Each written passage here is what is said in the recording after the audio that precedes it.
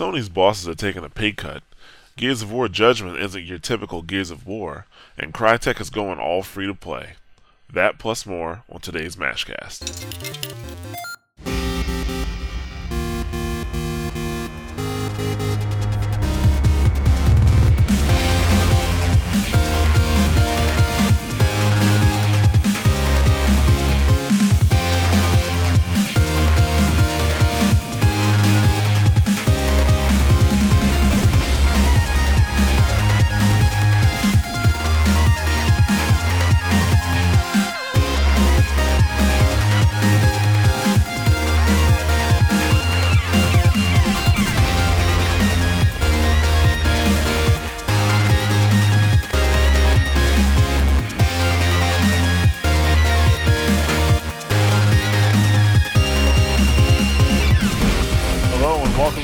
Edition of the Mash Those Buttons Mashcast. I'm Jared. I'm here with senior editor Rob Hill Williams. I have ale and goldfish. I'm an adult. Okay. And also here with podcast host and contributor to the site, Nick Zelenkevich. You know, I have access to my dad's credit card if you need to buy more fish, because I heard you can get like $3,500 for a couple bucks or something on the iPhone. Oh, God. Fucking tap fish.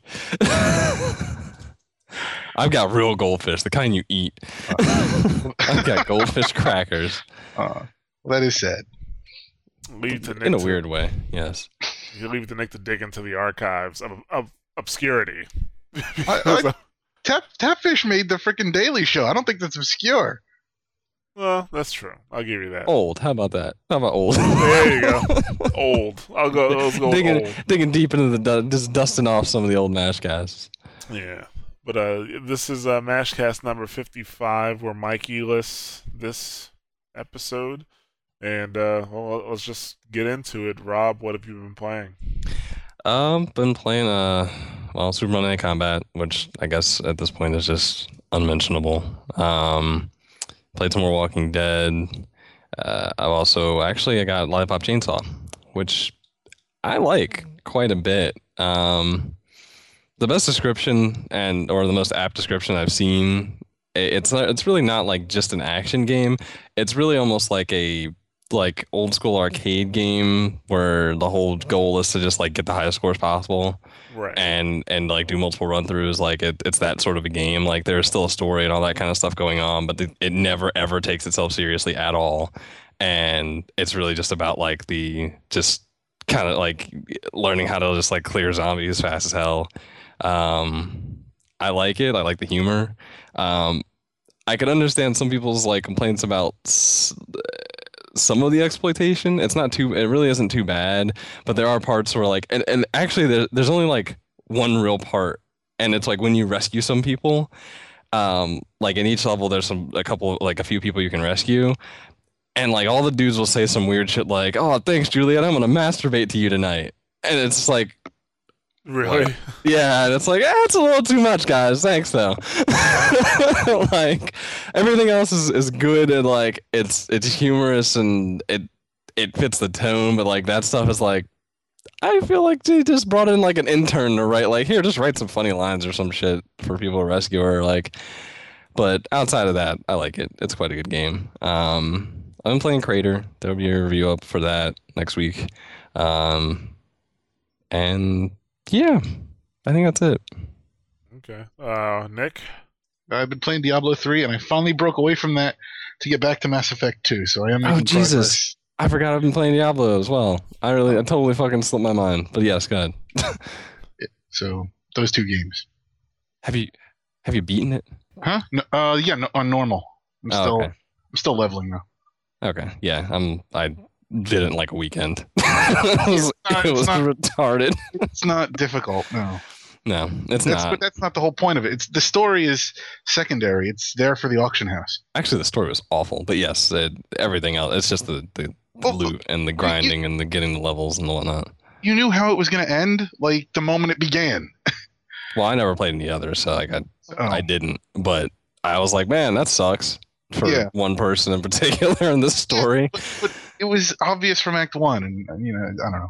But Yeah. it's not about that. It's all about the literal loot pinatas of the demons and whatnot. So Zombies.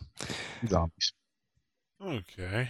But next week, Diablo 3 is unmentionable for you, Nick. Then I have nothing.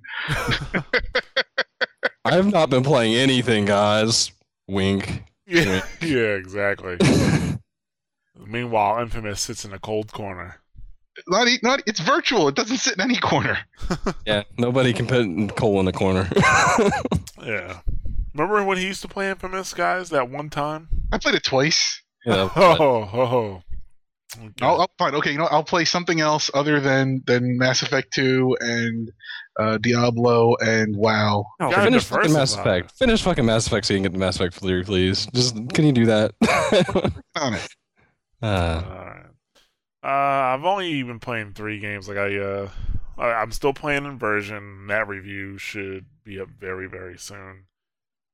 Which, I mean, visually it still sucks. Like it's not a good game. It doesn't look good visually. But gameplay wise, I mean, it's not the greatest gameplay, but it's better than Gears of War 3. I'll tell you that much. Like Gears of War 3 bored me to tears. Bored me to the point where I can't even finish it. Like I don't even want to pop it in to play it. But at least with this game, like the combat scenarios they put you in, keep things interesting. And on top of that, there was like a major plot twist that happened in the game. Like right before I was like, okay, this is the last chapter I'm going to play, and then I want to write the review. And right then that chapter was like, boom, major plot twist. I was like, well, now I gotta keep playing. So that happened. Still playing Max Payne 3 on PC and just replaying it.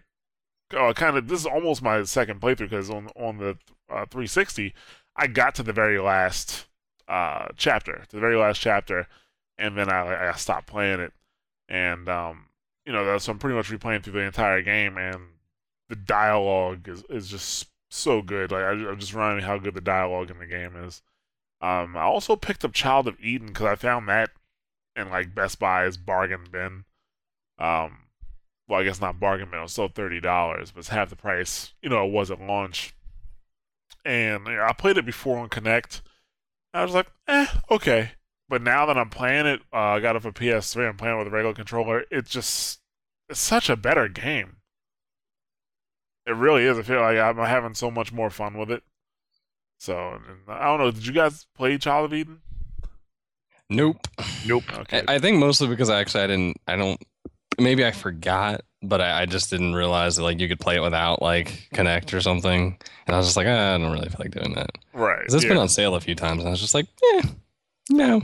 It's a good game. There's only 5 stages, but it's not like you won't get through all 5 stages on your first playthrough. I mean, unless you just play for that long, because their star rate, you have like a specific rating that you get at the end of each level, and you have to have a certain amount of stars to open up to open up new levels.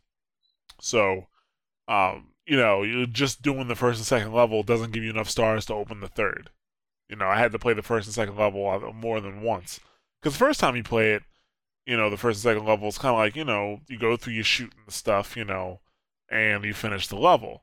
But then you realize that you need to have like a high score, and not just a high score, but a high efficiency rating, and it's kind of like you're clearing out this virus, so you have to have like a certain percentage of the virus cleared and stuff like that. So you have to be very efficient.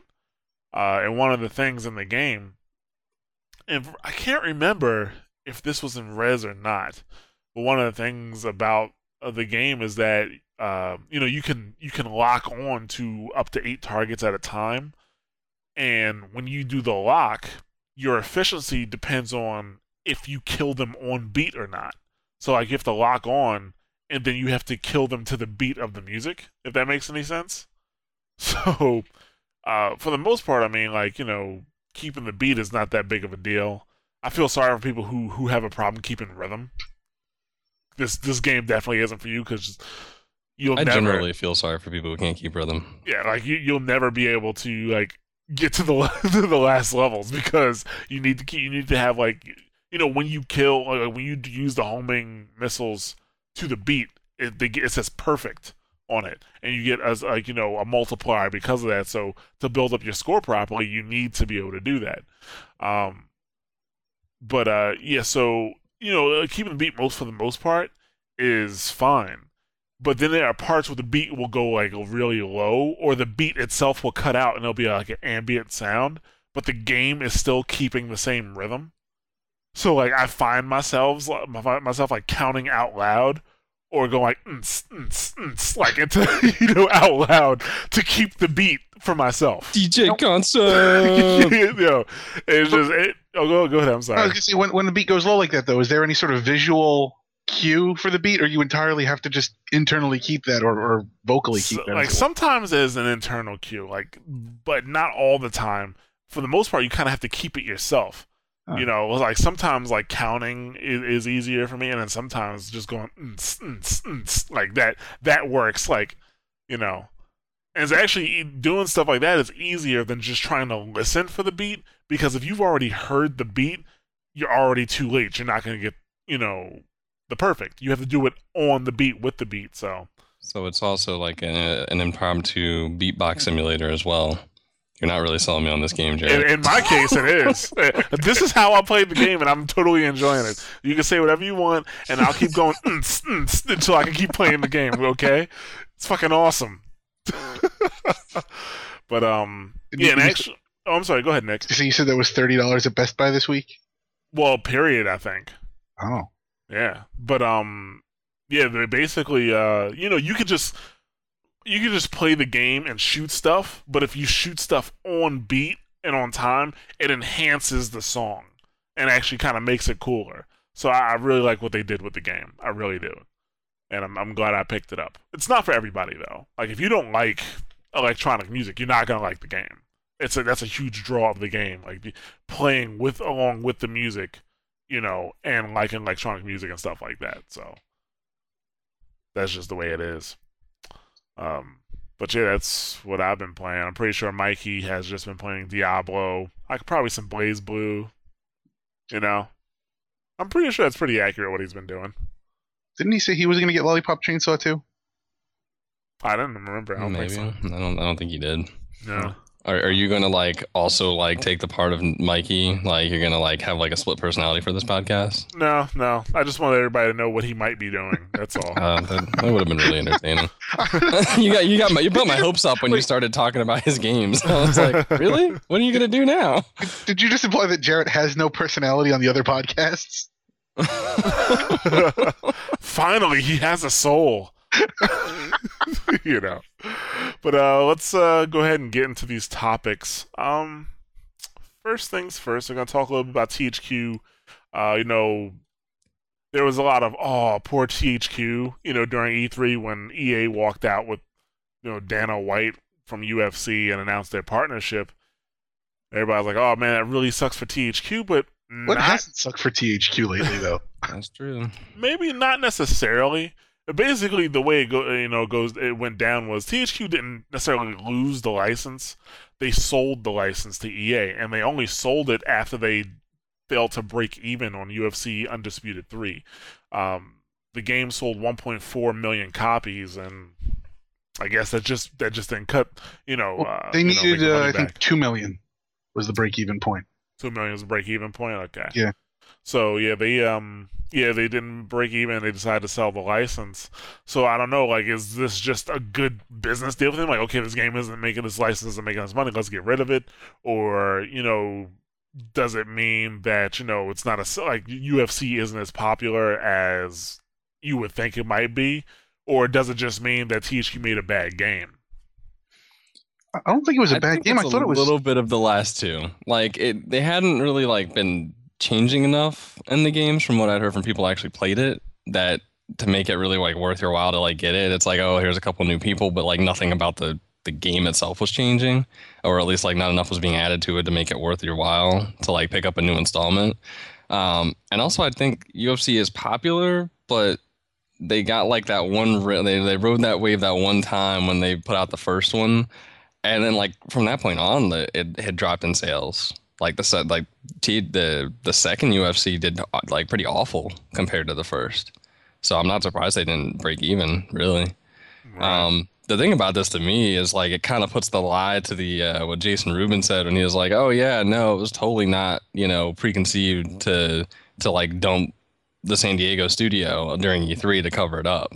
I'm like, well, if you sold the license knowingly and you sold the license to make money, and even that couldn't keep the San Diego studio open, then you did plan it.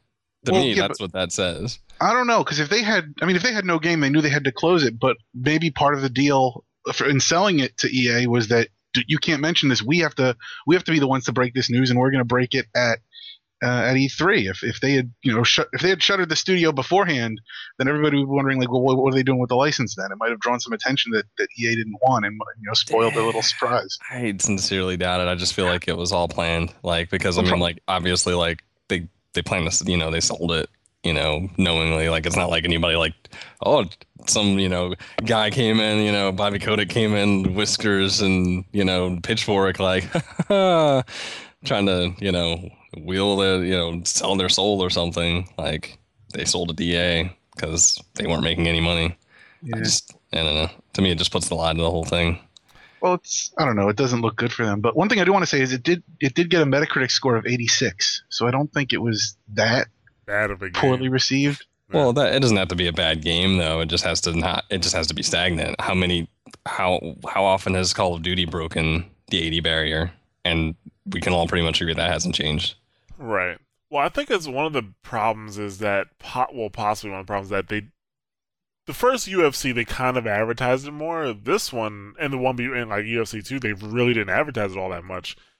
And that's part of the problem, is it's not reaching the audience. Its audience, yeah. Like, I mean, you would think that they'd be on those pay-per-views or something with, something, showing something from the game or whatever. Yeah, and that's the thing. Like, they're not, it's not reaching the audience. See, it's funny, like this. It's funny because a game like this needs that extra advertising budget to push this. No regular average gamer is going to walk into a store and buy that game when you have it on the shelf next to like Max Payne or whatever. Yeah, to push this game forward, you need that extra advertising budget, but a game like Call of Duty doesn't necessarily need it. You know, so even though they use it anyway. Even though they use it, so it's like it's kind of it's. I think it's kind of funny the way that works, but that's nothing like It's funny because people say, well, there's no difference between gamers. Like there's no such thing as a hardcore game. Actually, I don't necessarily think you need to divide it up either. I mean, there are certain games that are only going to hit certain targets. Like a Barbie game is only going to hit a certain demographic. Like if somebody made a My Little Pony game, like you're only going to hit bronies and like little girls or whatever. Like right. there's targeted demographics for certain things, yes, but like I think that was more of like a general like games. But in like this specific case, their marketing department needed to reach out to a specific group of people. It really is as easy as putting it in front of UFC matches. I mean, really, like that's as easy as it is. How many? That's everybody. I mean, I don't know. How many UFC matches have you guys watched in the past year? Well, I mean, I don't watch personally, UFC. But I'm not their demographic. Exactly. I'm not the target. Do any of us necessarily know that it wasn't on the pay-per-views? I've seen matches. Yes, you asked me how many I've seen, as if you're trying to say like, "Oh, you don't follow UFC," but like I've seen matches, and no, they don't advertise it at all.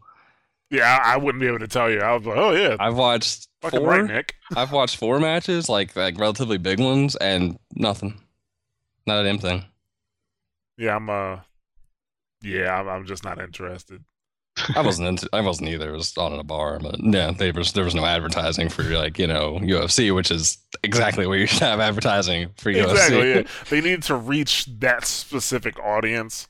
The people who aren't going into GameStop all the time, and the people who aren't reading IGN or Joystick or these places that have this information laid out for them.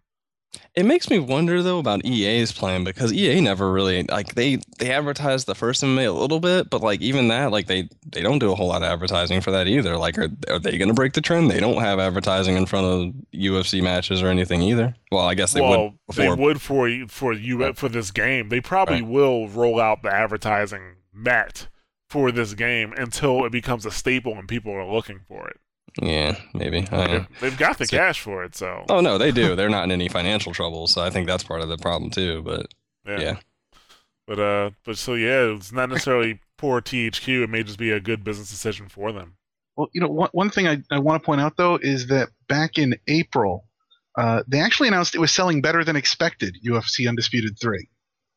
Better than expected. Better than expected, which really, I have no idea how to interpret that in light of the fact that it didn't meet their expectations.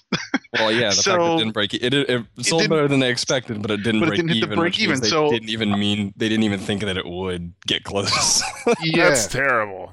So in that light, it's bad. It's entirely possible too that maybe they passed this off to EA, thinking like, here, you can have this turd and see what you can do with it. You get some money from it, and you get the clunker from now on out. Yeah. Yeah. Well, EA is making clunkers all by themselves, so I don't think they need any help. But hey, who knows? People still buy Madden every year. Well, that's because it's the only football game, so that's why. They also they market. They put their marketing in the right place. That is true. So, but yeah, let's move on to our next topic. I'm pretty sure, hopefully, that's the last we hear about this, or unless Dana White starts trash talking THQ now. He might. Within his I don't think he's got any reason to. He's still getting money from somewhere. Yeah, all somebody has to do is ask him about it at some point, and he'll give you a noteworthy quote. That's true. That's what he does. Oh man, what do you think about those last UFC games? Oh, fucking shit turn, man. Fucking no bro would want that. This EA one is the best one. I always wanted this. It's just funny because 2009, 3 years ago, talking shit. Oh yeah, that's why. But moving on to our next topic. So everybody, I shouldn't say everybody, but if you've been paying attention, you know that a lot of the industry in general has been kind of taking a hit. Nintendo took a hit, but for obvious reasons. Sony also, this is their 4th year posting losses. And because of that, the Sony execs have taken pay cuts and returned their annual bonuses. Okay, so they got it, had to give it back. So on top of that, though, Sony is asking the shareholders, is asking shareholders to appoint a new board of directors, one that will include Hirai, I never say his last name, the new CEO of Sony. Basically, they want to get rid of the old board and bring in some new blood, but make sure that he is on the actual board of directors. Obviously, they have a lot of faith in him. The Sony executives, that is. And since he played, I wouldn't say he pulled the PlayStation business out of the toilet, but he definitely did. He definitely steered PS3 out of some muddy waters. Oh yeah, because big time. President before him, that was terrible. Oh, you'll buy it. It's Sony, it's PlayStation. They'll totally buy it. A bit out of touch. He was a bit out of touch. So yeah, he didn't save it, but he definitely turned it into they definitely finished a lot stronger than anybody probably would have expected after the way they started. Yeah. Well, it's actually it's kind of interesting because there was another article that we're not going to discuss tonight, but somebody was commenting about how close Sony is to Microsoft's numbers, even though they released a year later. It was a year or a year and a half. I think it was just a year later. A year and a half later. Yeah, I think so. So they released a year and a half later. They released at a high price point, and still they're not. I mean, Microsoft is still in the lead in terms of over Sony, that is, but still not necessarily that far away. They're not really beating the pants off of Sony, and Sony is they've covered or gained a lot more ground in recent years. But then that could be because a lot of people already had Xbox 360s and now they're buying PS3s. Especially this cycle feels a bit longer. I think people have had time to go. But even then, no, in the cycle before, people tended to have 2 consoles. It's not uncommon these days now. Yeah, well, yeah, you're right. This generation has lasted a very long time. Parents have had 7 years to buy, they bought the Xbox. What else are we going to get them for Christmas? They have every game. Yeah. So it kind of turns into this new system isn't too bad a price. Wii's $100 or whatever the fuck. So Sony was saved by spoiled children.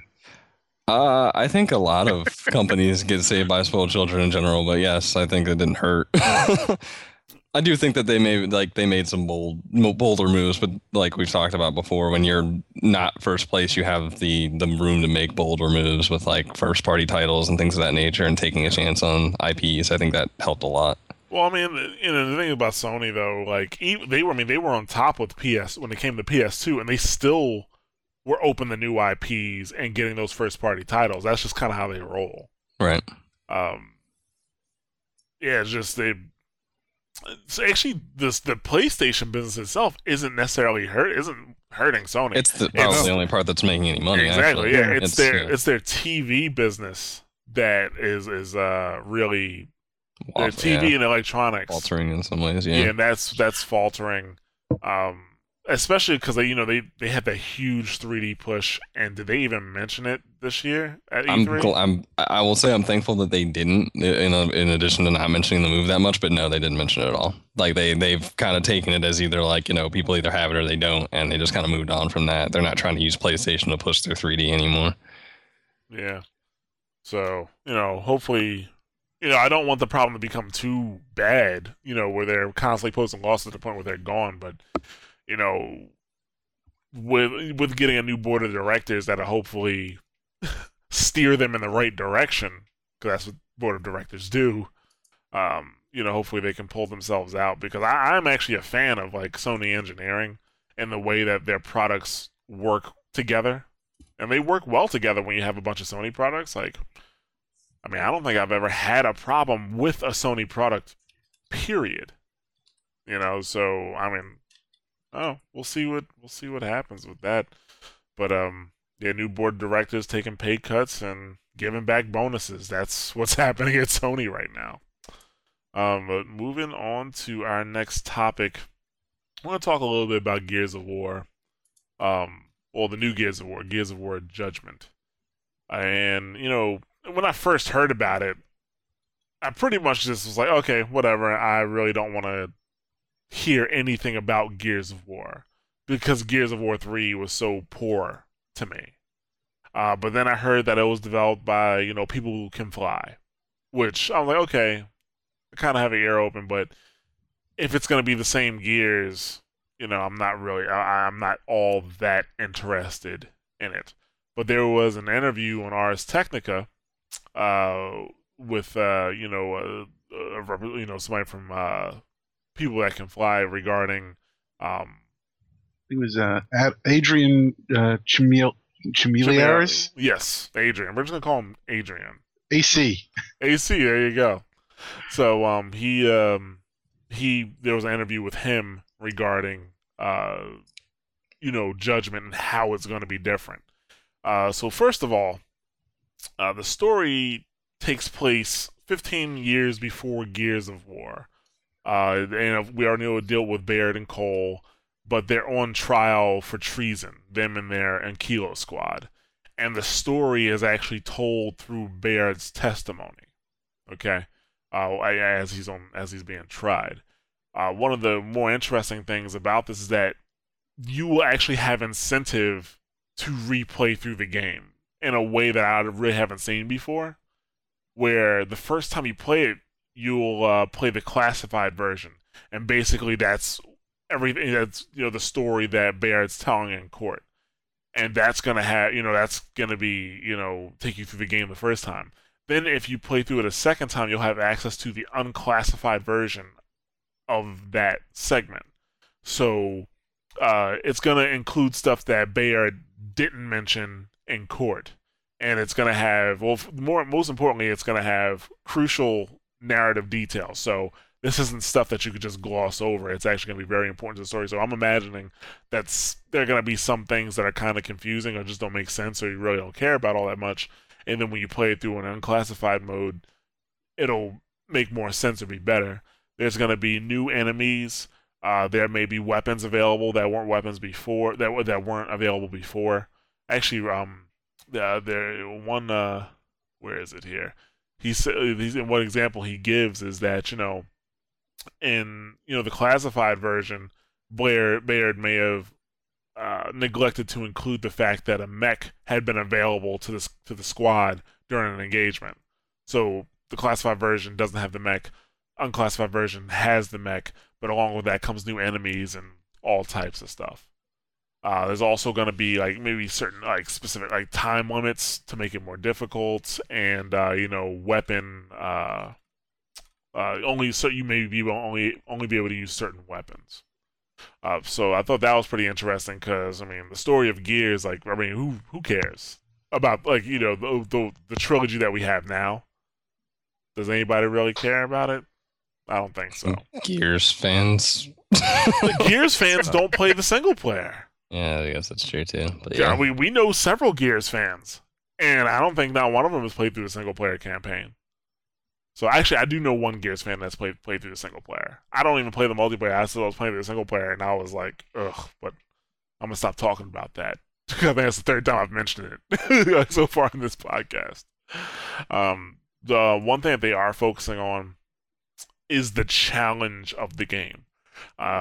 They believe that part of the fun of a game is overcoming challenges. So they're focusing on making it more challenging. They said that they want to make you fear the Locust. So I'm pretty sure it's not going to be like a Dead Space style game, but they want you to, I guess they want you to feel a certain type of way once you start seeing Locust pour onto your screen. Like, okay, well, I just can't manhandle these guys like this. I need to actually, maybe be strategic or watch out or just watch my back, stuff like that. Personally, I think if they make it more challenging, it may not work out so great for, I guess, your standard Gears fans, the ones that do play through the single player, because a lot of them, because Gears is not a hard game to play. A lot of them kind of just like, blowing enemies away, chainsawing through enemies, and if you don't have that gratification all the time, if you actually have to try and be strategic and not just do dumb shit, I don't know if the average Gears fan is gonna really like that or not. Because I know, like, when I play Gears 1, 2, or 3, when I just wanted to rush through an area, I would just rush through an area and blow people away. Like, it really wasn't difficult at all. I mean, probably count the number of times I've died in the entire series on one hand, So. They even said that like they're changing the control scheme, and so I wonder. It almost seems to a degree like, is this even targeted at the average Gears fan? Like, I think it's almost, in a way, it seems like maybe they're taking the franchise and kind of trying to expand it, maybe even open it up to more people. Yeah, it definitely seems to be the case.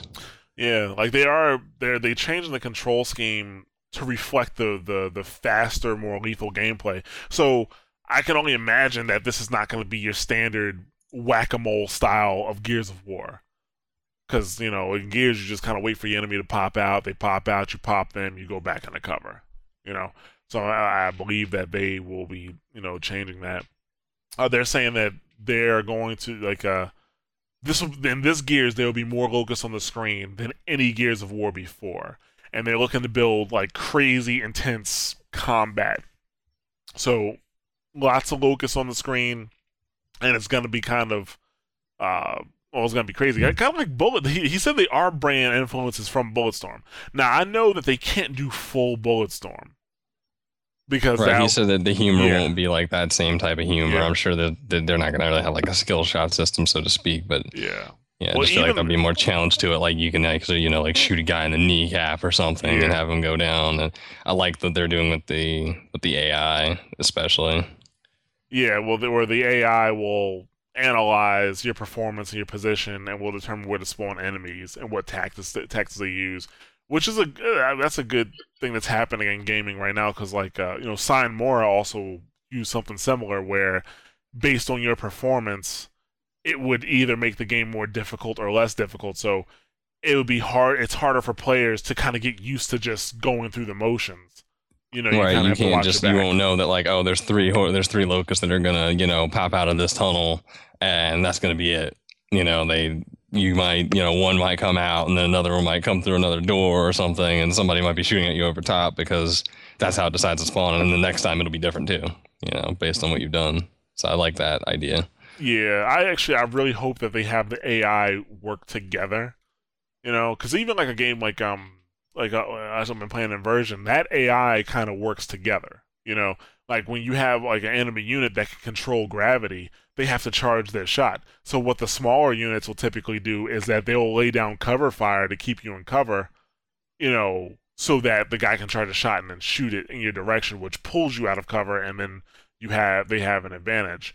Or like some of the larger units will push forward, allowing the smaller units to also push forward and gain cover behind them. So maybe if they can make the AI that smart that it works together, that will be very impressive.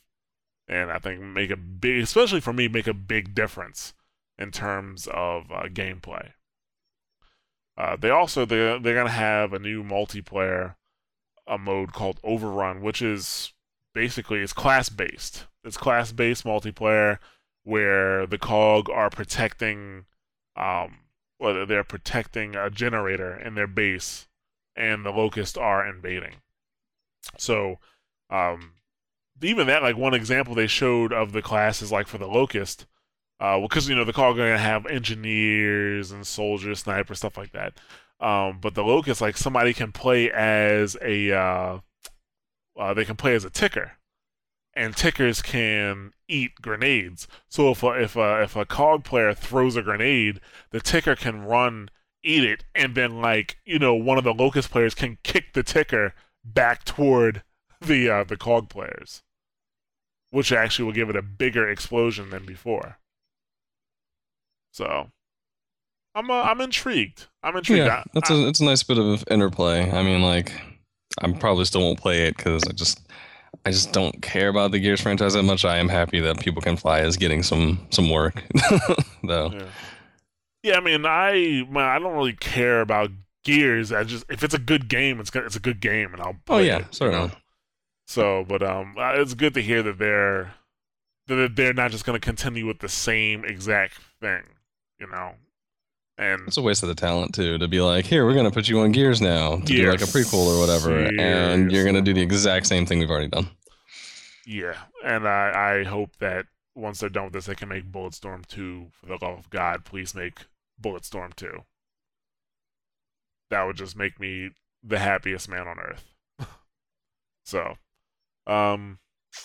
moving on to our next topic, though. Looks like we have more people hopping on the free-to-play bandwagon, I guess you can say. At least that's what I think. And we actually have two articles here, one regarding Crytek and one regarding David Jaffe he formerly of Eat Sleep Play. In the first article, Crytek, or Savat Yerli from Crytek, says that, in the future, all of their games will be free to play, which sounds like a terrible idea to me. Absolute terrible idea to me. But he's saying all their games are going to be free to play. He says that services like DLC and premium, he says like premium gaming services and DLC are milking customers to death. Which, no, he ain't lying. I wouldn't say he's not lying about that. But I wouldn't necessarily say that free to play is helping customers either, because free to play game. Yeah, nothing helps customers because the end goal is always to have customers spend money. Free to play can be just as bad. I think it's the thing. Yeah, so absolutely. At least with a boxed title, like at least with a boxed title, you pay $60 and you do get the vast majority of the game at least. Well, let's say, I'll put it like this: if you paid $60 for Battlefield, I think you got a complete game. You could play that for ages without getting any of the DLC or the maps or any of that stuff. You can play that. Even Call of Duty, if you paid $60 for that, I don't think it'll necessarily feel like you're missing part of the game. Right. But with free to play games right now, me and Rob were discussing it yesterday. While I was talking about Tribes. You can spend $60 in Tribes and not have everything, or not have at least even enough to feel like you've spent $60. I mean, even if you wanted to unlock all of the classes, that right there is $32 on its own.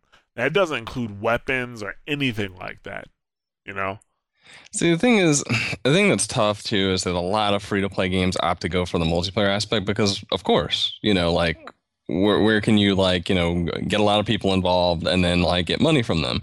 Well, multiplayer games where you fight each other. So the real problem is not that like if you played a base version of Tribes that you are not getting enough game. I feel like you would be getting enough game with the base version, the maps, everything that's included with it as it is. But the problem is you're playing against other people who have spent money, and it almost feels like a coercion for you to spend money too because you just need to, keeping up with the Joneses or whatever. And I think that may be like one of the big problems with a lot of free-to-play games. I think that's part of the strategy, though, is that you're using these other players. Absolutely. I mean, they're your advertising. So I mean, they're running around saying, you can have all this too. And look at this fucking awesome ass gun, yeah. Yeah, and if you had that, like, if you had a single player experience, you don't have that exposure. I think it becomes a little more forced. But I think while your concerns about Tribes are valid, he doesn't really talk about what the type of pricing scheme that they're going to implement. He just says free to play, it's very vague, and I don't see any reason not to think that if they're planning this far out as far as how to go free to play, that they can't do it in a more successful way. I mean, I don't see how you're going to do a free to play single player game, because I still want single player experiences. I don't want everything to be online and multiplayer. And that's another thing. Like, he says that they're going to convert to 100% free to play, and they're going to focus on free to play and online. And that's another thing. I don't want everything to be online, because what happens if my internet goes out? Now I can't access your game, which there's a good chance I spent more than $60 on. Yeah, but far enough in the future, that won't be a problem. Far enough, yeah. Like, far in the future. Like, we are not there yet. Nowhere near it. Yeah, but he's not even saying what their time frame is either, though. So I mean, like, because I mean, he's talking dropping, $10 to $30 million. Like, he's talking, AAA budgets for games that are going to be free to play, which obviously I don't think is like a right now thing. Like, how are you going to make Homefront 2 and like, what are you going to convince them to make it free to play? Like, it's obviously like not in the near future for them. Well, I don't think it's going to be in the next year, but I mean, G-Face is already in beta. I have a G-Face account. Right. But I mean, the like Homefront 2, Crysis 3, still going to be boxed product. But I mean, with G-Face in beta now, I'd say it's actually pretty far along. I do believe right now they are working on these games that they are talking about. Oh yeah, I mean they already revealed Warface, which is the best name for a game ever. Warface, Warface, Warface, Warface, Warface. I mean, really. But I mean, obviously, they're working on it, but I don't think they're like, dropping, all the other balls that are in the air and, just running after free to play. Not necessarily, not yet. I think it's going to be sooner than later. I think within the next like 3 years, maybe. But even then, I don't know. It's still too soon. The internet's not going to be ready. Right, but I mean, you can do free to play on consoles and stuff too. I mean, and that's probably going to require online as well. I mean, the option is to don't play it, or don't bother to play it. Don't spend money on it. You can play it and not spend money on it when you are connected to the internet, like, I mean, that's the thing about free to play. Like, I find it hard to like be too mad about like a free to play game because there can be some really shitty pricing schemes, but you're not handing $60 to somebody and then finding out that something is really shitty about it. You always have the option to stop playing. Oh, no, like, it's something I see in like, true. I'm not saying that you're not saying that, but I see people like who play like Super Monday Night Combat, and it's free to play game. It's free, and in fact, like, there's no like additive, like you buying things that give you like any sort of like a damage bonus or anything of that nature. Like, everything is like cosmetic, and I see people who are like, man, this game fucking sucks. Stop playing. What barrier is there to stop you from playing it? It's not like you spent $60 on Call of Duty and you're like, man, I don't like this fucking game. If I spent $60, I gotta play it anyway. Like, it's a free to play game. Stop playing anytime you want. I totally see what you're saying, and I agree. Like, that's the one good thing about free to play. That you can definitely try it before you buy it. But my thing is, like, I'll talk like about Tribes again. Like, I like the gameplay of Tribes. I like to play Tribes. And I wish they would give me an option to pay $60 and get at least a full base package of the game. But, I'll want to play Tribes, right? I'll go to play Tribes, and then, after 2-3 matches where, at this point I do get more XP because I got the VIP status, but that's only because, I bought stuff for that editorial that I'm doing. So, I am getting a bit more XP now, but at the same time, I see all these people with this additional stuff that they paid for, and I'm just like, it's kind of ruining my experience. I'm just like, you know what, I'm not gonna play it. I don't roll around with a trumpet talking about how much the game sucks because I don't think the game sucks. It's just that it kind of sucks for me because I like playing Tribes, but yet when I play the game, I'm not fulfilled by it. And I don't want there to be a whole bunch of games like that. Like, if Crytek is making good multiplayer games, but yet I'm, sitting behind this, piecemeal paywall. Right. No, I understand your reservations because it's the same reservations that it could happen with it, and they could have Warface could come out and be great as far as a free to play model, and then they could bring out another game and it could be shit, because they just decide, oh, we're going to implement this a different way or something, like it. I mean, it's what worries me about Hawken. Hawken started out like, oh, it's gonna be free to play, and we're gonna, it's gonna be cosmetic upgrades, and then it's like, yeah, that might be changing, and it's like, really, like, scary. This whole thing could be eliminated. Like, if they're truly not about milking the customer, right? If they're truly about that, if any free to play, person or company is truly about not milking the customer, give us an option to plop down $50 or $60 and get a whole ton of shit. You know what I'm saying? Of course, there's going to be stuff that you're going to come out with later, especially in multiplayer games. Like Tribes will come out with new weapons and new skins. Everything that's available on launch day with that free to play game, you should be able to. I should get that for $60 because that's a premium price. That is a premium price. All right. Let me pop down $60. Let me pop down $50 or $60 and get that, rather than, okay, well, you got to pay $32 to unlock all these classes, and this gun costs $10. This gun costs $10, or in fucking Blacklight's case, this attachment piece costs $7. Yeah, it's real bad. But see, that's the scary part. Like, there's games with really bad pricing, and there's other games where if you play the game and you're like, oh, I like this, but I wish I could unlock some stuff, and you spend $50 and you do get everything. Like but it depends on how they implement it, and that's really just kind of like the thing that it's hard to put any sort of a finger on until it happens. Like, we'll see what Warface comes out, and then see like. Yeah. Okay, maybe they'll be okay because they really aren't trying to like totally nickel dime you to death. Like, they want you to spend money, but they're not doing it in a shitty way. This isn't Asura's Wrath where you buy a game for $60 and you still have to spend like another $12 to get the actual ending in the game. Yeah, that's bad business. David Jaffe, like his article, where he was talking about how he's looking forward to free to play and why he likes free to play, and his hang up that he says is, how does he make a free-to-play game that isn't play to win? Which I'm really, really glad he's actually thinking about that, because some developers have said that that's what they're doing. Like, actually, when I was at PAX and I talked to, I talked to the dev at Tribes, they're like, yeah, it's not pay to win because of the level system, and you can't pay for upgrades. He failed to mention that 6 of the 9 classes will be locked on start. So like Tribes is like a pay to win type deal. I mentioned it to you, Rob. I think even a couple Mashcasts ago, I mentioned when I got this specific sniper rifle, how devastating I was to my enemies. But like the fact that he is actually like, well, how can I make a good free to play game and not make it pay to win? How do I do that? And I say, talk to Valve. The one thing though, I feel like he's confusing free to play with like a mobile game or like a browser based game. Like, one doesn't necessarily imply the other, but he talks about free to play games being instant on and how you can just like play them for 5 minutes during lunch. Like that sort of. I think that's quick maybe experience. His vision of it. Yeah, maybe. but I think to just say like that's, but it seems like he's classifying all free to play like that, and that's not the case. Well, I think that's what he likes. Those are the things that he likes about free to play, and that's what he's going to focus on. I mean, because we are at a stage where you can have a full blown game in a browser and have it look good. Yeah, but clearly this isn't going to be like a console type release then.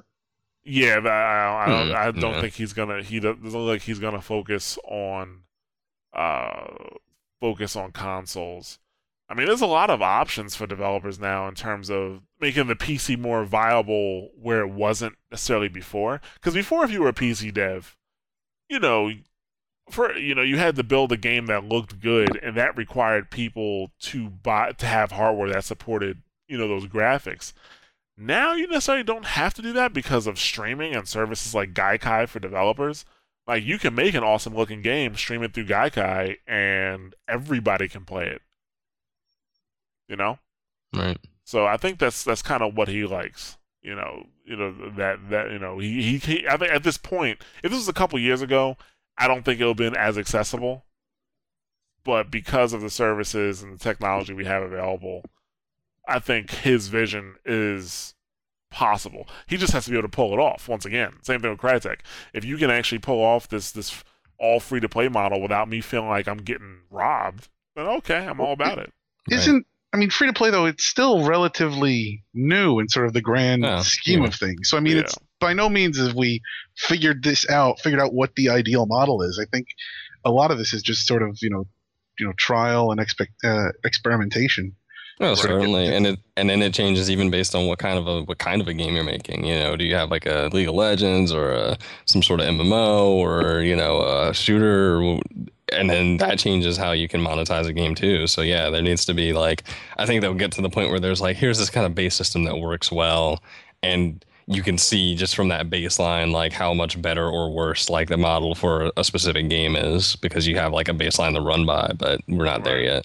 Yeah, actually, I'm interested in seeing how Crytek develops a single-player free-to-play game, but I'm also scared at the same time. I don't think I want it. You really got burned by Tribes. You just seem so. Well, I said single-player. How do you monetize a single-player free-to-play game?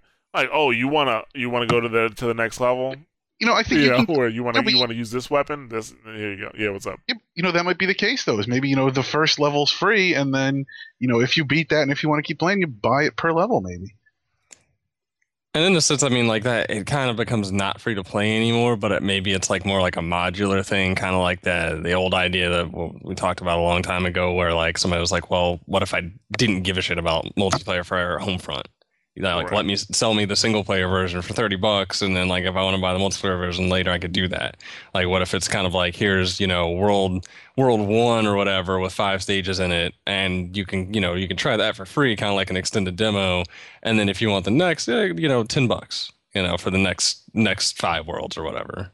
Right. But yeah, it's not strictly speaking free to play anymore. Then it's a different. I think you need to end up calling that something different altogether. But whatever. Pretty much.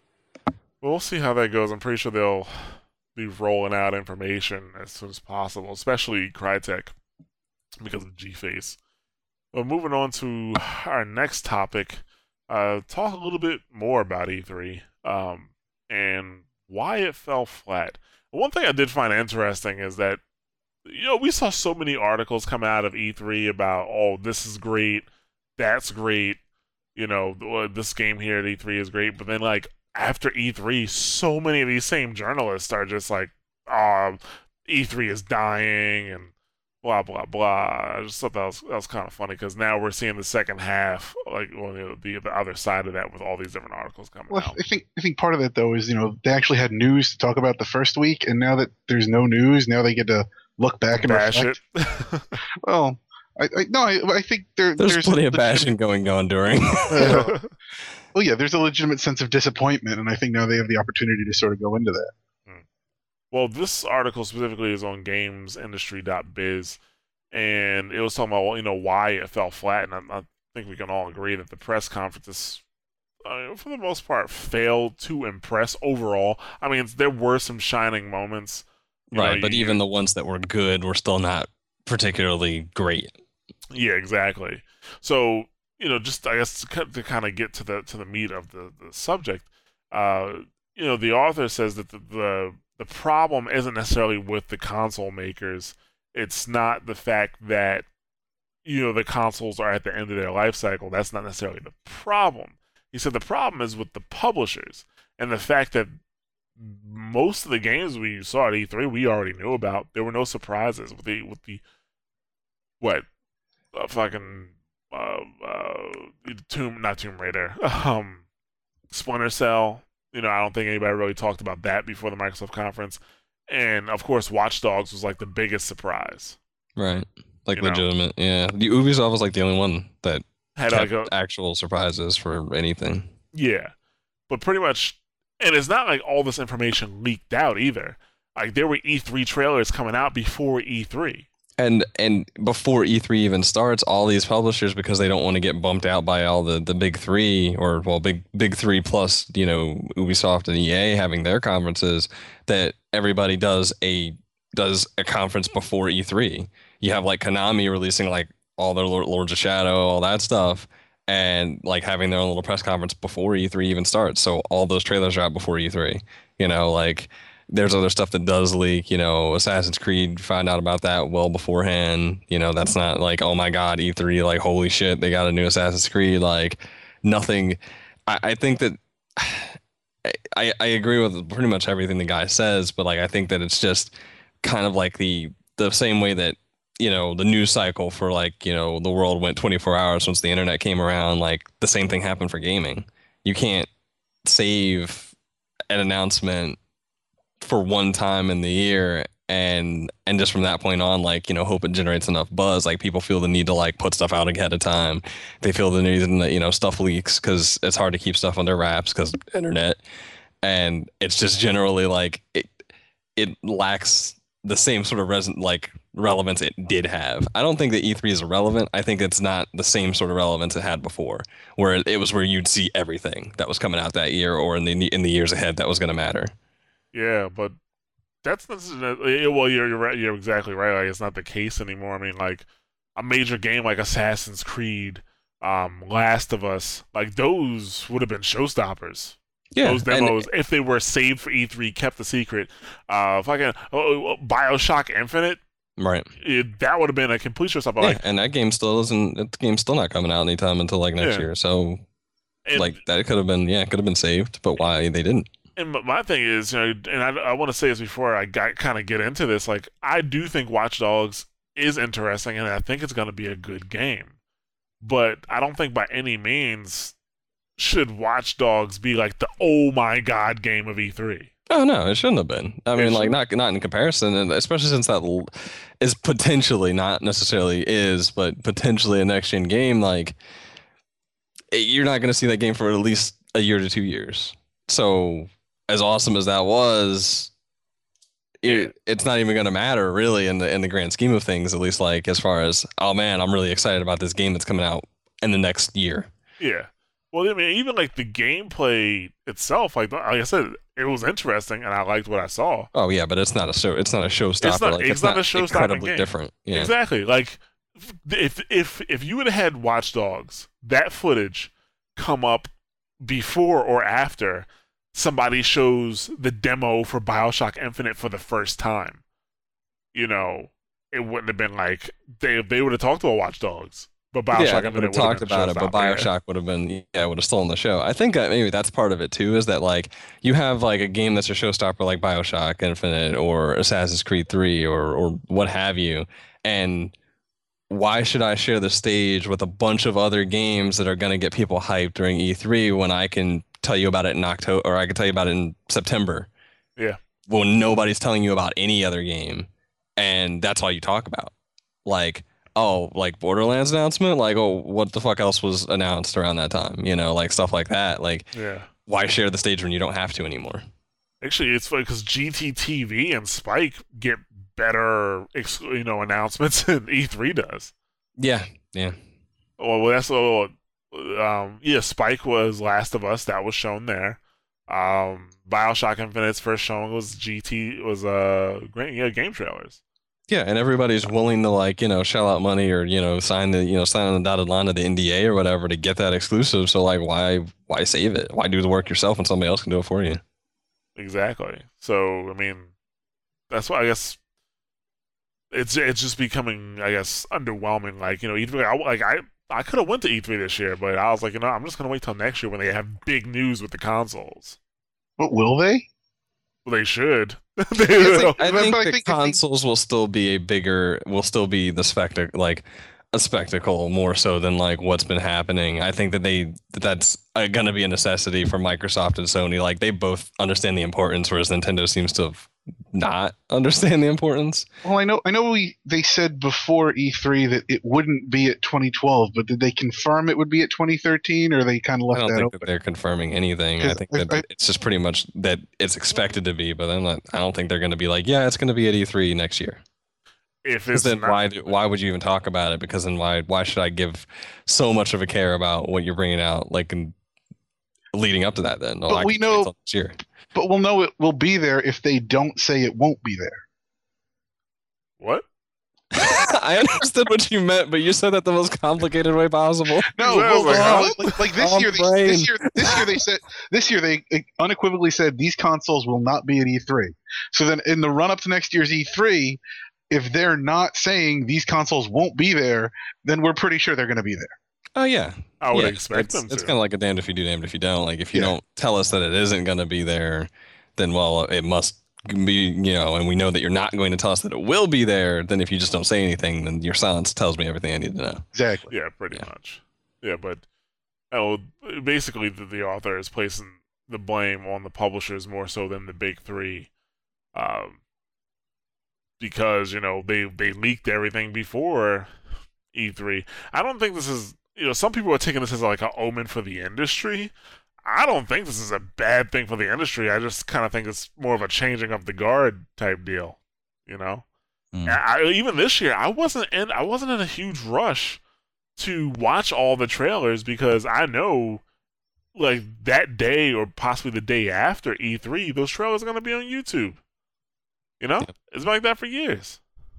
So, maybe this is why we're getting Connectathon 3. Because Microsoft knows the big secrets are already out. So we're going to parade around our stuff so we can fill up an hour and a half show. Let's talk about Smart Glass because we're going to talk about our stuff at our press conference. That's why I do think when the new Xbox is unveiled or the new PlayStation is unveiled, that is going to be a great show. They're not going to be like Nintendo and not show any games. And they'll have pictures of the consoles on those huge screens. Even if it does have a boomerang controller. So, but yeah, I mean, I don't think E3 is necessarily going anywhere. Well, actually, it is. It possibly maybe physically moving to a different location, due to the fact that they're trying to build as a football stadium Oh yeah, in that area. And yeah. it's gonna kind of cut the showing. Cut where the show floor is. I'd want to see E3 in the middle of a football field. I think that might be fun. I don't know. Maybe they can give it the proper pomp and circumstance and Yeah. ridiculousness like the NFL does. Yeah. Live action Madden. That's right.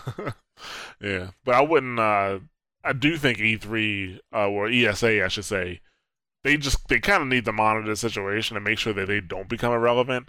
Because I mean, look at what's happening to game comms right now. Like so many of the bigger publishers or the bigger companies like Microsoft, are not going to be at Gamescom this year. Yeah, but how do you stop yourself from becoming irrelevant if everybody's releasing their information at other times? You're gonna just say to everybody like you can't.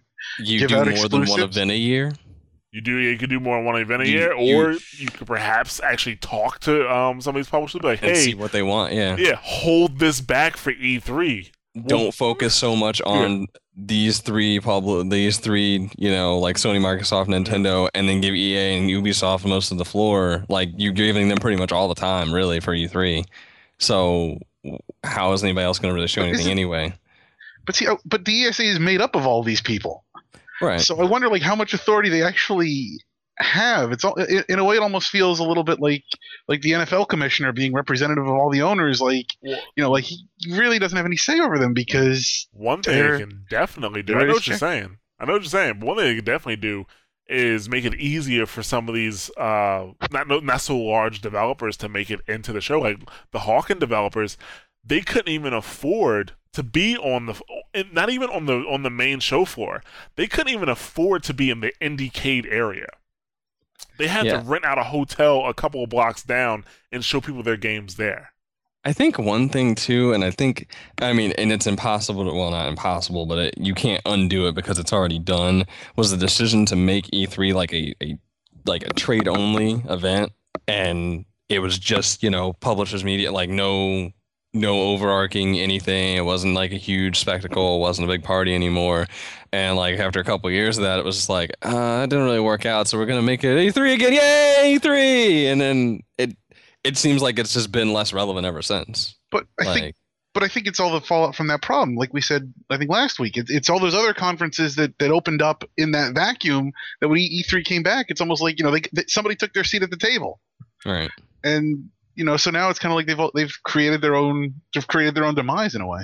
Yeah. I mean, I don't know how you fix it except that you maybe like get more flexible about stuff. You have like smaller events. You don't try and charge so much out of the wazoo. Like people can go. Why go to E3 when I can go to PAX Prime and get just as much coverage from media and stuff like that? These are the same people we bitch about charging for DLC out the wazoo, and now we're talking about to charge themselves for the wazoo. Right.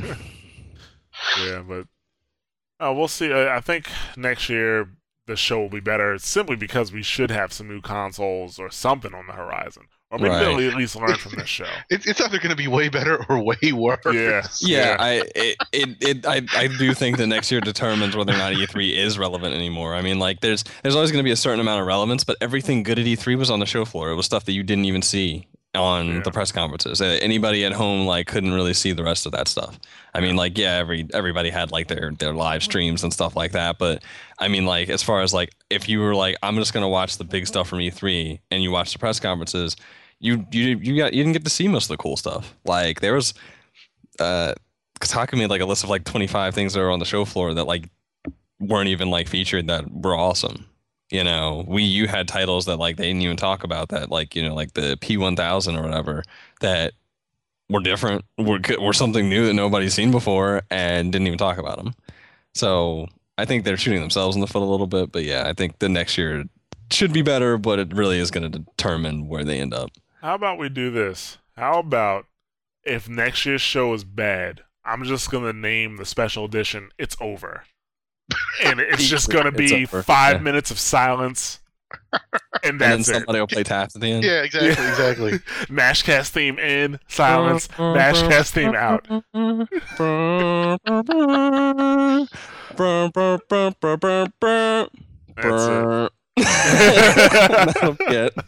That's it. Yeah, so I swear to God, I'll do that next year if it's bad. Mark my words, it's over.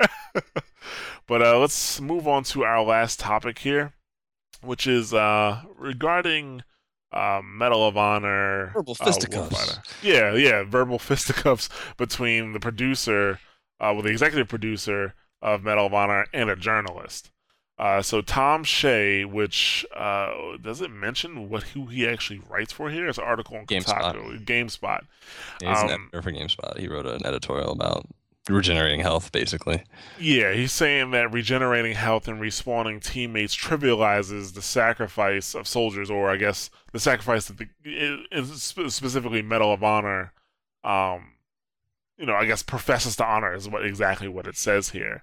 That it makes light of the situation of war, and he also brings the fact that some find it discomforting that they sell intense combat experience as an entertainment product, which is an argument we've seen before. But it's not a new argument. It's an argument we've seen before. He also Goodrich, who is actually his name is Greg Goodrich, is the executive producer, and he brings up the fact that GG. Yeah, well GG. played. There you go.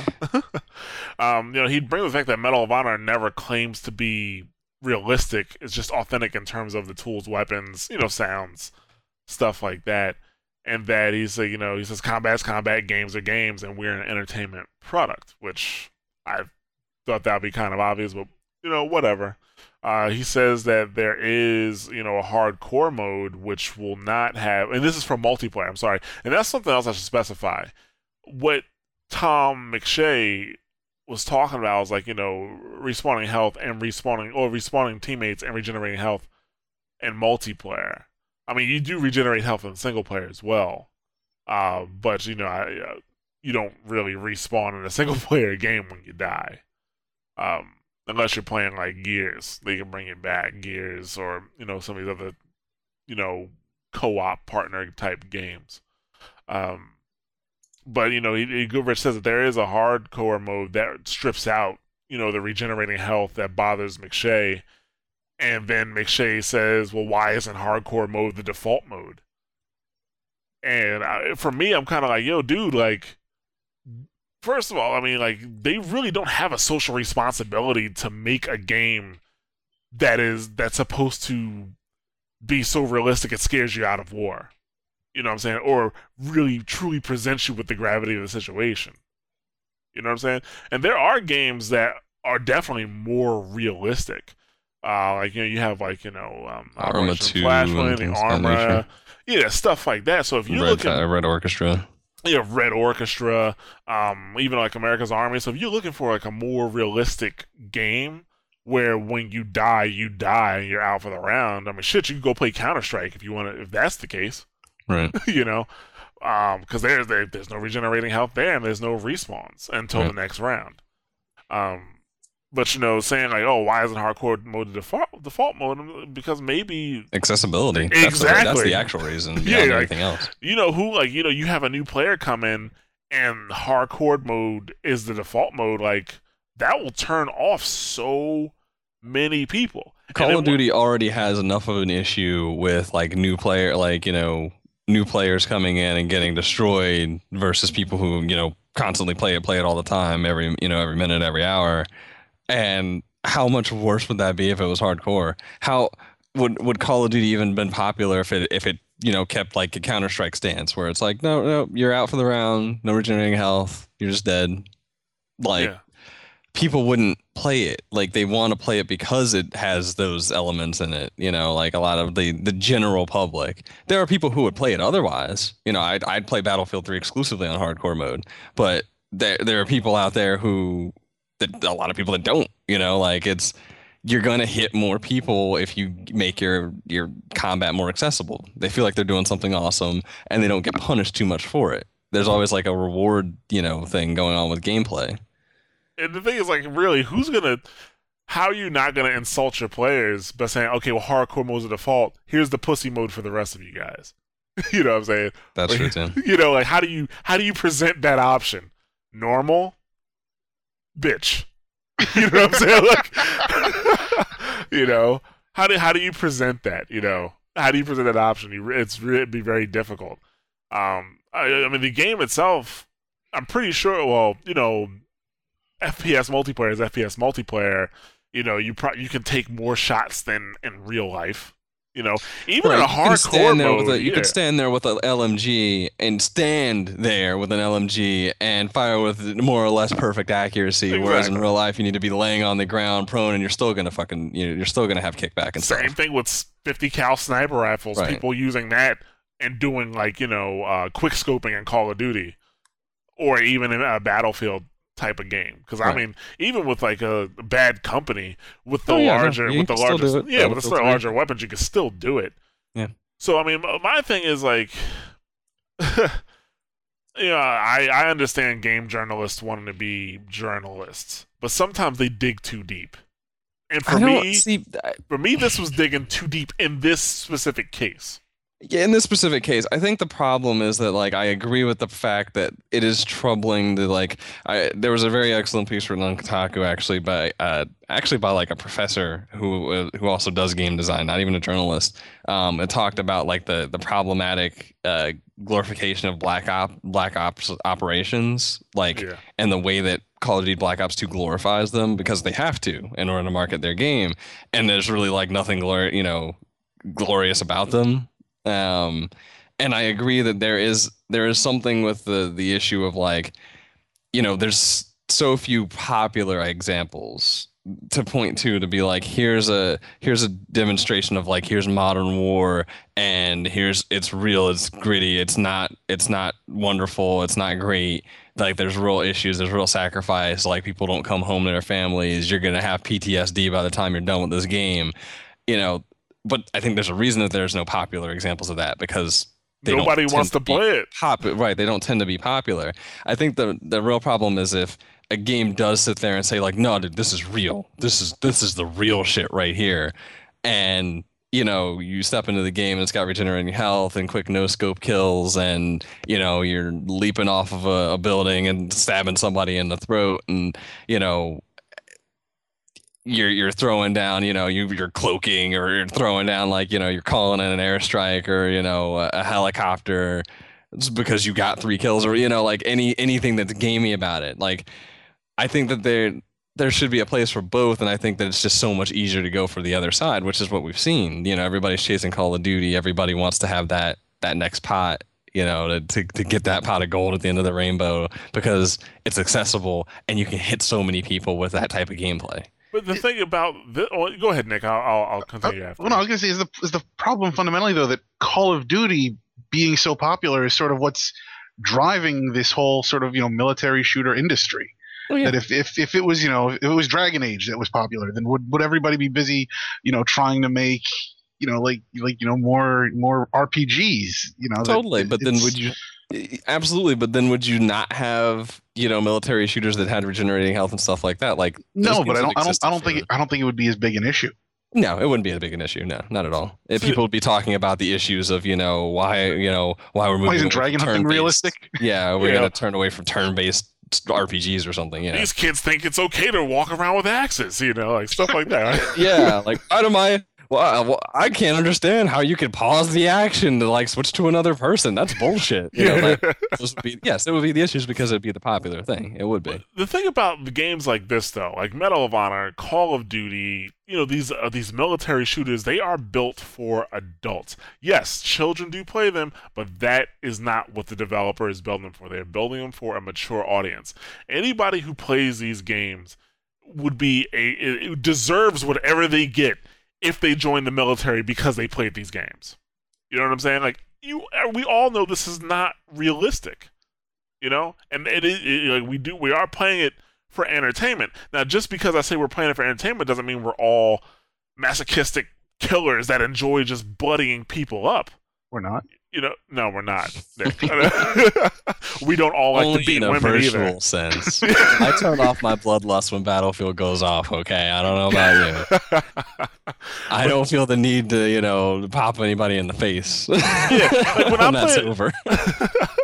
When I play a first-person shooter, I don't necessarily get enjoyment from the fact that I'm killing another person. It's a skill thing. It's a skill thing. Like, I enjoy the fact that my reactions are faster than this person. My accuracy. Go ahead. Even though understanding that, both of us understanding that, I have known people that do get that rise out of the fact that they're killing people. Well, then they're fucked up, and why are you friends with them? I'm not friends. I just know people that are like, yeah, fucking kill that motherfucker. I mean, like, look, go fucking listen to an Xbox Live conversation when somebody's playing Call of Duty. Seriously, like that. That's how it sounds. Like, there are people that are fucking all about that. There are people that are all about that. There are people who do get off on that and really, really like that. But they enjoy, yeah. But the thing is, they know, like, even if they try to act all tough and stuff like that, oh, they know better.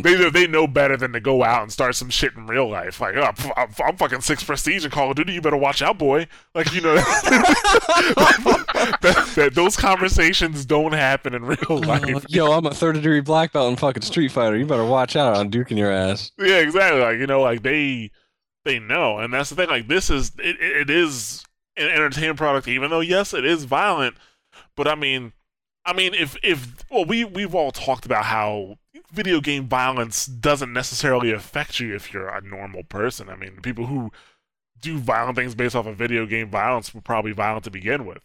But if something like this did really desensitize me to violence or made me a more violent person, I'd be a mass murderer right now because I grew up playing violent games and listening to rap music.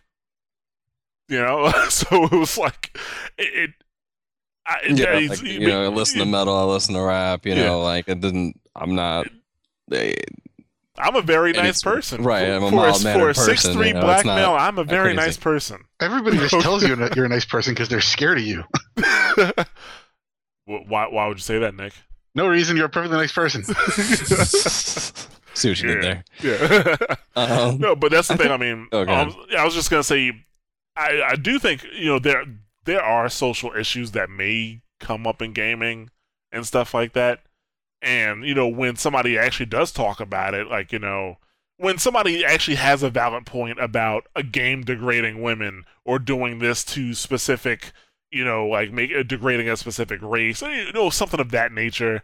But sometimes I do feel like that game journalists, they try to dig for some of this stuff, and sometimes they dig for no reason. Like I think he was digging at this game, trying to say, oh, it trivializes real war when there was really nothing there. I mean, did he even play the first Medal of Honor? Well, not the first Medal of Honor, but Medal of Honor 2010. Like even though it had regenerating health, I haven't talked to a single person that's played that part where you're you're playing the infantry, and that part where you get to the hut, that they were like, wow, this is intense. I haven't talked to a single person that thought light of that situation. But should it be a requirement that you have to play Medal of Honor 2010 to look at Medal of Honor Warfighter and automatically understand that? Like you should be able to look at Warfighter and understand the same thing. But the problem is also that whole E3, the action is easier to sell than horror or a sense of feelings or self-sacrifice or anything like that. I think that. I don't think that they're necessarily digging too deep. I can understand walking into a conference or walking into a briefing or something and having somebody say, this is realistic warfare. Look at these weapons, look at this stuff, and being kind of jaded at this point. I can understand that. So I don't necessarily think he's digging too deep in that respect. But I think that you have to kind of measure what your expectations are. Based on what you are seeing and what you've seen also. Like if you're a journalist, you've seen a lot of, what the trends have been, what the state of the land looks like. You have to provide a little bit of distance. You have to provide a little bit of room for things to just be what they are. Yeah, but fundamentally though, is this something bad to be calling the industry out on? And it's unfortunate that, he chose Warfighter to sort of be the game he was going to make his stand against. But I mean, these are valid questions, I think, to ask of the industry. Why aren't you sort of respecting, the combat that you're representing? Why aren't you sort of doing a better job with that? Because you are just taking this strictly for entertainment, and there is a complete grisly side behind all this that you're masking over in the sheer name of capitalism. Well, well, movies do the same thing more so than games ever have. I didn't want to put a straw man in the argument or anything. Not necessarily it's a straw man, but yeah, I mean, a lot of movies do the same thing. Did anybody see the trailer for Act of Valor? Tell me that shit didn't look like a Call of Duty commercial. But it's made with real soldiers. Real soldiers that also probably play Call of Duty. Yeah. Sounds like a drink commercial now with real women. Yeah. But it was real soldiers, right? Yeah. Well, I think the thing that this. I mean, well, first, games have definitely evolved past just being a fun thing to do, and they can deliver a social message. But I don't think that's not the goal of what Medal of Honor is trying to do. For Christ's sake, they're trying to compete with Call of Duty here. You know what I'm saying? So they're not trying to deliver. Right, they've never been shy about that. You can still deliver a poignant message. Medal of Honor was definitely still trying to compete with other, military games, and yet, you get to the ending of single player, or even just during the single player, and it's there's a message here. I mean, it's not too hyper realistic. It's not the most realistic game ever made, but you don't die, partway through the first mission, and then that's it. Then you watch, them take his body home, and then his family get him, watch buried, and his wife gets his flag or anything. Not that nobody wants to see that. I mean, I think that like I said, there's a place for that, right? But that isn't the goal. That's not the place. Message without the rest of it. I think that maybe the problem with what the standard he's holding him to is the fact that he's saying well, you kind of have a responsibility to show the full depth of kind of like war is. Basically is kind of, I guess, what the gist of what he's saying, to show that they're sacrificed and stuff. And he doesn't have that responsibility. He doesn't, but on top of that, if you're going to give him that responsibility, then everybody that makes a military shooter Very needs true. that responsibility, which means that every game is going to be that way, which means there is no variety. Like, and you kind of tip the scales completely in the opposite direction, and not only is that probably going to affect their sales and stuff like that, which, you know, who cares, depending on what the situation is, that's their choice, but you also there's no variety anymore. What like kind of like what we were saying before, that if it was Dragon Age that became like the thing that everybody wanted to emulate, and it was all RPGs in the landscape. Like, talk about before Call of Duty Modern Warfare became super popular. How often did we see this issue? We saw issues with violence in games in general, but how often did we see like, oh, they're not taking soldier sacrifices seriously? It's like because it was World War II games at the time, nobody cared, even though I think anybody would agree it's just as much of a sacrifice, and even on a bigger scale in some cases than anything that's been going on recently. Like, and yet that was okay. It didn't matter to in a sense, well, that those games had regenerating health, that they had people getting mowed down, and they had multiplayer where all the same things were happening, and there wasn't as much outcry because it wasn't as popular. It wasn't as Recent. common. Yeah. Yeah. Yeah, I think the one thing that people need to keep in mind is that unless otherwise stated, the goal of these games is to be entertaining first. And no matter in what way that is, like, it may be entertaining fun, it may be entertaining because it has an engaging story, it may be entertaining because it takes a certain skill set to beat the game. But at the end of the day, it is supposed to be entertaining first, and then maybe deliver some type of a message along with it. So isn't this fundamentally then the should games be fun argument just sort of repackaged? Sort of. I was just thinking that actually, that like, enjoyable doesn't necessarily mean, heart-wrenching or anything. It's the same Exactly. thing. It can, that can be enjoyable in a certain way, but I guess I wonder. It's like when I think of like movies that made combat very realistic, I think of like Saving Private Ryan, and I try to imagine like a Saving Private Ryan video game, and I don't think it works. I just don't think. I think it could work, but the problem is you have something that's so heavily scripted. You have to have a situation where the person doesn't, like, I mean, like, seriously, like, you have to have a situation where the person you have can't die, or like can get saved, or something. And like, how do you really like implement that into a game without it being trivializing it in some way? I think that's always going to kind of happen, because unless you have that moment where that person dies and like that's it, you watch them get carted off to the States, you watch them get buried, you watch their wife and kids cry at a funeral, like, because that's how you would make that realistic at that point. Then do you take another soldier? Doesn't that still trivialize it then? Or does that just put the true face on what, on war or something, which could be a really fucking scary concept if you were like, oh, well, now you just go be another soldier who just signed up to go to war, and you go over there and you might die. Yeah, Maybe that's the fuck. I mean, shooters. Yeah, I mean, fucking, maybe that. And I mean, like, how deep is that in a sense? Like, I think that's almost too scary to kind of like go after, because like government will be like, whoa, whoa, whoa, whoa, whoa, whoa, whoa, whoa, whoa, what are you trying to say about war?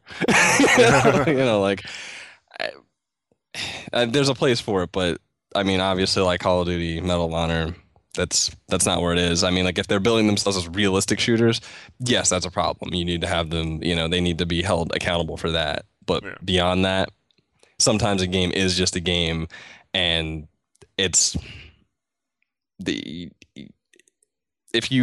I think that's where like more journalists need to like kind of, I guess, more understand like greater sense of like game design and things like that. That like there's just certain things that just don't work for every game. You can't do in every game, because there is like, you have to provide reward. You can't just crush a player over and over and over again to get the point across, because that's not always enjoyable, especially depending on the type of game.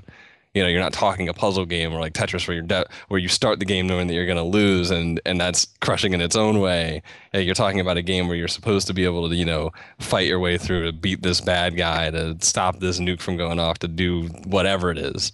And if you can't ever do that because it's so realistic, well, then what's the point? But even if the journalist is wrong, even if the journalist knows they're wrong, asking the question doesn't just asking the question, at least fostering the debate, bring attention to the topic Oh, at the hand, issues. So and yeah, the it issues, and at does. least But I enlighten really, the community overall. I mean, it does. But I mean, I don't really think there's a huge issue here because I don't think the game trivializes war. I don't think the game trivializes war. I think it does, but I think that it only trivializes war as much as someone lets it, I guess. Yeah, well, like I said, the game is built for a mature audience. Anybody who plays these games should be well within the realms of reality, But even being well within the realms of reality, I could understand how you could say that like somebody might come away playing years of Call of Duty with a trivialized sense of war. It's kind of like how people become desensitized to violence through anything, like that. If you were to see someone get shot in front of you, it would be a totally different story. But most people go their whole lives without something like that happening. So in a sense, like the way that you see a war played in your head is the same way you see wars played out on TV, or on movies, or how the news reports wars. Like it's not grim gritty like in the trenches you watching people die or anything. Like I think you kind of have to like turn a broader focus if that's going to be like your mission, your goal is to like not trivialize war, then like turn the gaze to everything that does that, because it started well before video games. Right. I did have an example of what would happen if you'd made something like uber realistic. In terms, the example you can use right now would be simulation racers. Like there are way more people who will play a Need for Speed game than, let's say, a Gran Turismo.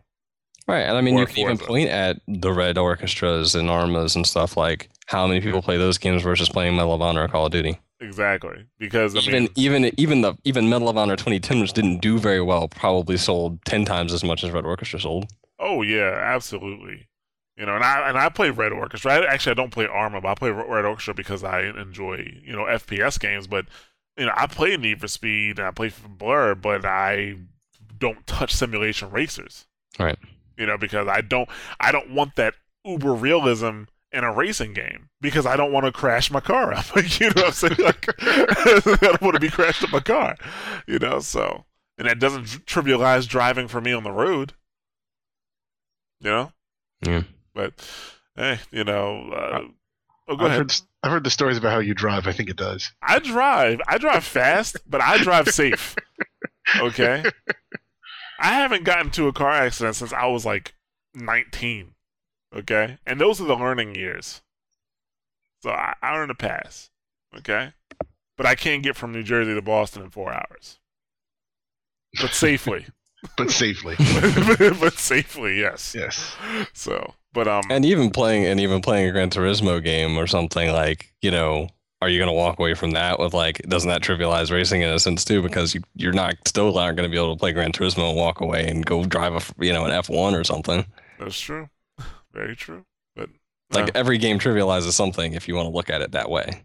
that is very true. Yeah. But that's the thing. They're making it entertaining. They're making it entertaining. But hey, Right. Entertainment does that. That's Yeah. what entertainment is. Exactly. It's trivializing Thank you something. for making it fun. I hate that. Yeah.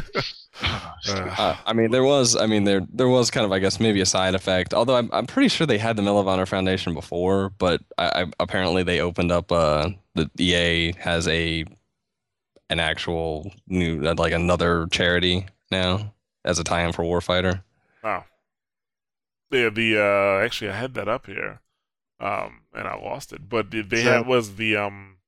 was it Project Honor or something Yep. like that? Yep. Where it's a charity that goes. Actually, if you have it open, go for it because I don't have that open anymore. Basically, it's a marketing tie-in for Warfighter. But basically, like, weapon and gear manufacturers will donate to the Navy SEAL Foundation and Special Operations Warrior Foundation, and then their products will be featured in Warfighter, and then they'll also be selling Medal of Honor merchandise, and all the proceeds will go to one of the listed charities. So, there's also a military edition of the game that's made exclusively for active reserve and former U.S. military. The military edition is. I went and looked at the page for it. It's on the GovX site. If you happen to listen and you are military, you can go get the military edition of the game, and it's the same price as it normally would be, which is $60. But they have like exclusive unlocks and stuff too. So Okay. Well, I guess that's nice. pretty sure that they had. I don't have it in front of me, but I'm pretty sure they've worked with like the Medal of Honor Foundation before, and I'm not sure if that. I'm guessing it's a separate organization, but I'm pretty sure they've had charity things with them before. But maybe in light of the other conversations, they kind of have something extra going on, kind of like how Call of Duty has their charity as well. So. Right. All right. Well, I think we've talked about that enough. Yup. No offense, Tom Shea, or whatever. Yeah, we've done our part. Okay.